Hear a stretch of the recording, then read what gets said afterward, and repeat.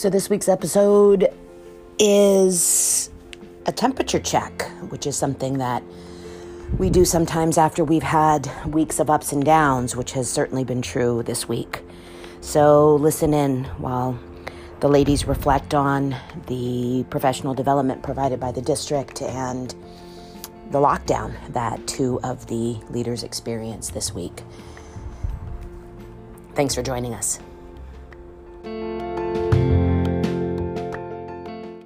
What do y'all think about doing a little bit of a temperature check?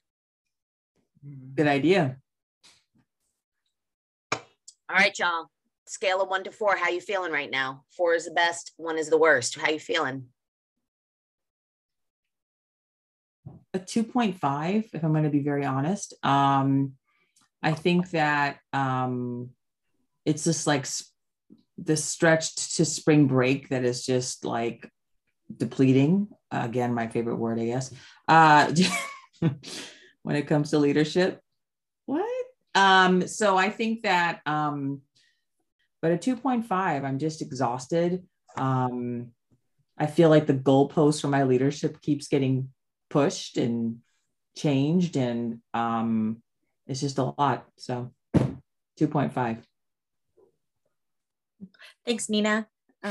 It's Jamie here, and I am thinking about my temperature check, and I think I'm right there with you, Nina, as a 2.5.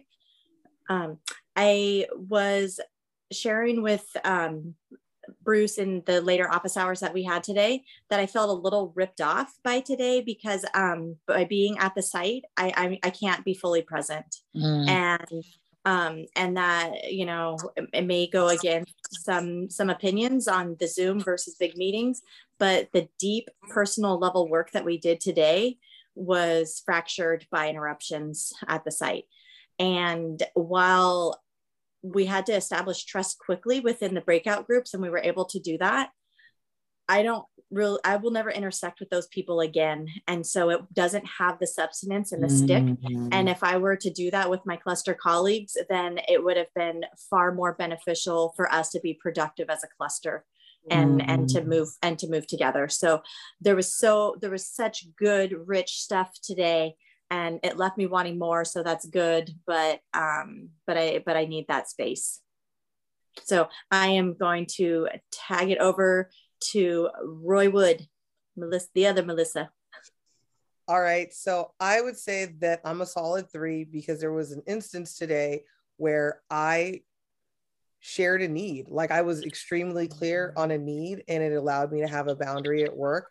And it was something that I saw a long time coming. It's something I talked to the book club about, specifically with a group at my school that I think it was Stephanie Brown. I actually know it was her over the summer. She's like, Melissa, this is what you have to say. You have to say, I'm focusing on my family.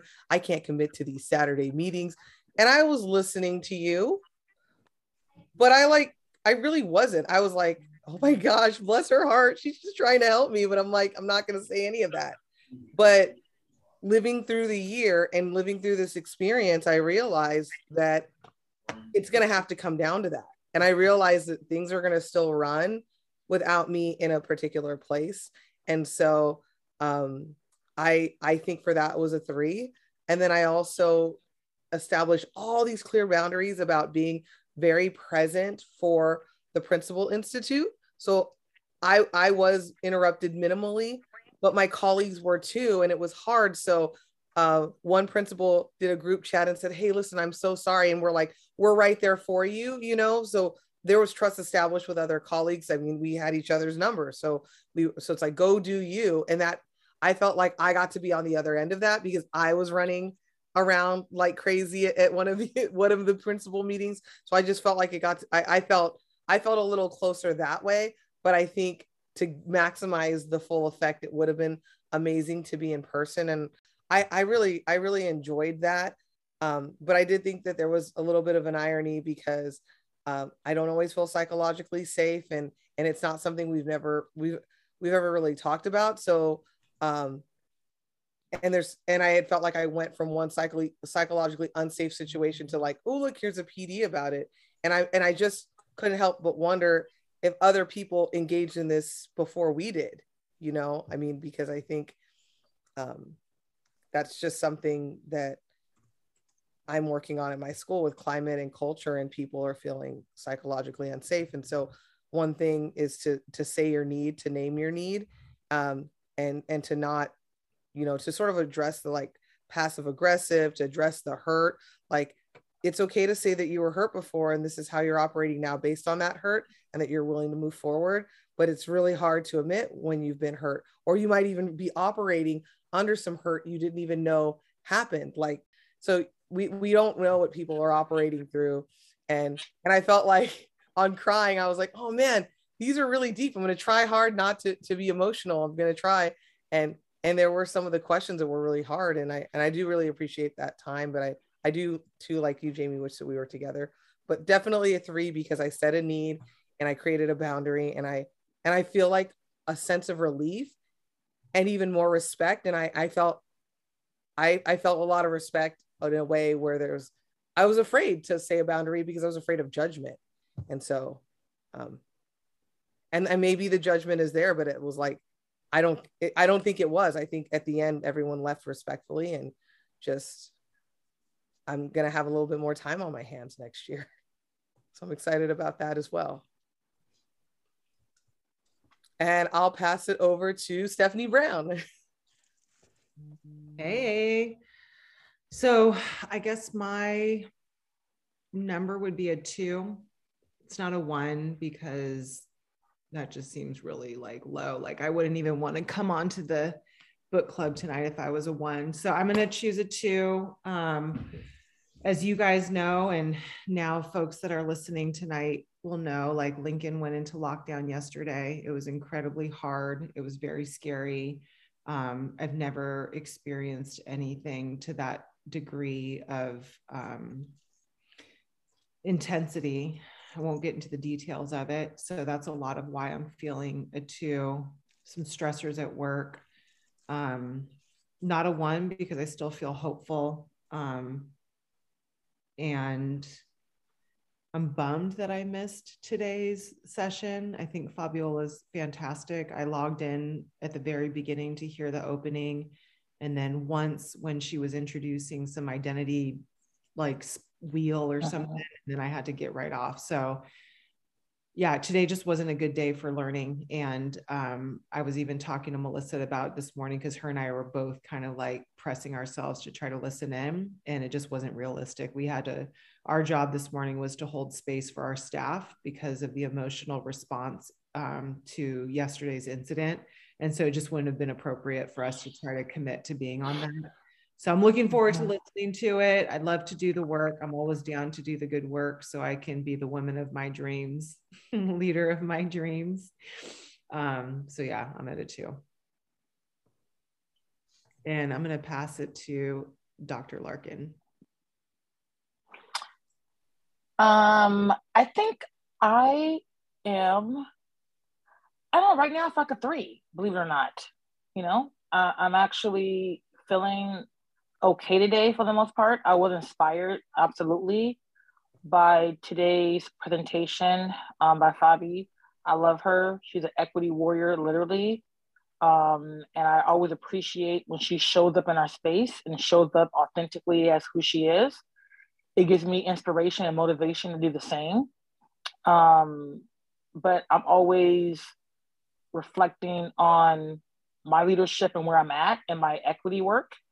And so, there's still more work to be done, but I had minimal, kind of Melissa, what you mentioned. I did have some, no, that was Jamie mentioned that, the interruptions or whatnot. But it was minimal, but I do feel you. It would have been nice to have been in a space together to do that work. And also kind of like Melissa, we're with the whole psychological safety aspect of it. I kept focusing on doing that work with our kids. I felt like this needs to be work done in our classrooms so that our kids can feel psychologically safe when they're in that space with their peers.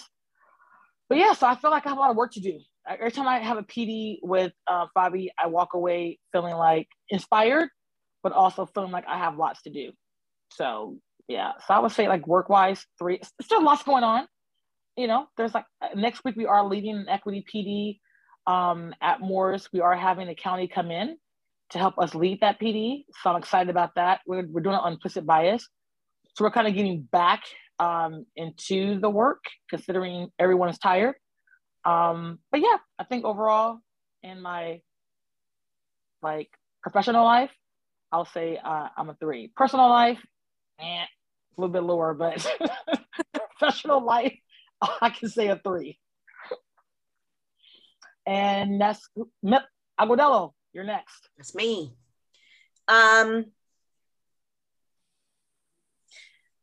I think I'm intermittently a 1 and a 2. I'd like to say I'm not a 1, but I am at some points. The student involved in the issue at Lincoln yesterday is one that I'm really close with. He is a lovely young man, fabulous young man. And so the events yesterday and being in that room with him until the police came in were emotionally incredibly harrowing. And so I'm no doubt I'm in the middle of some of the process of grief for it, because as you all have already heard, I've already been processing a little bit of anger, people that I really want to read about all of this and call and make sure that they understand how wrong they are. You know, I'm kind of in that place with a little bit of anger still. And then I definitely, you know, kind of am feeling those like stages of grief kind of like wash through. I think it's impossible for me, for me not to feel a sense of guilt, not to feel some, like it's irrational. Like, let me say this first of all, I don't need anyone to tell me that's not true, Melissa. I know it's not true, but there is this irrational voice in my head that says you could have gotten that gun from him. If you would have done something else, you could have gotten him to give it to you. And then he wouldn't have gotten shot by the thing. And this wouldn't have happened at Lincoln, and we wouldn't have been on the news again. And so there's this irrational part of me that's like, you didn't deliver the package. You didn't do the whole thing. And then I'm at my 2.3 when I'm like also reminded that if not for that relationship with him, this could have gone really differently. If not for his willingness to say, I'll talk to Miss Melissa, this could have gone really badly, right? With a kid running through a school or down the street with a gun on him. And we all know how that likely would have ended.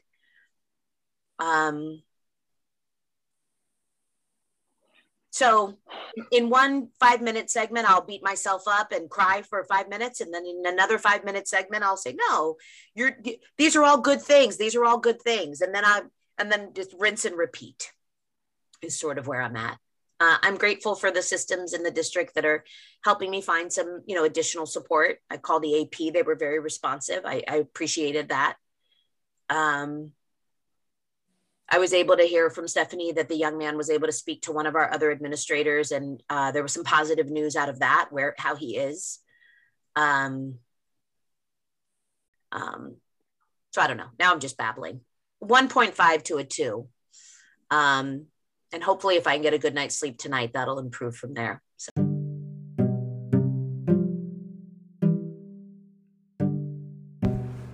Thanks for joining us for this episode. Feel free to find us on all your socials at Principals Trust, and we'd love to hear your thoughts and feedback, as well as any questions you might have.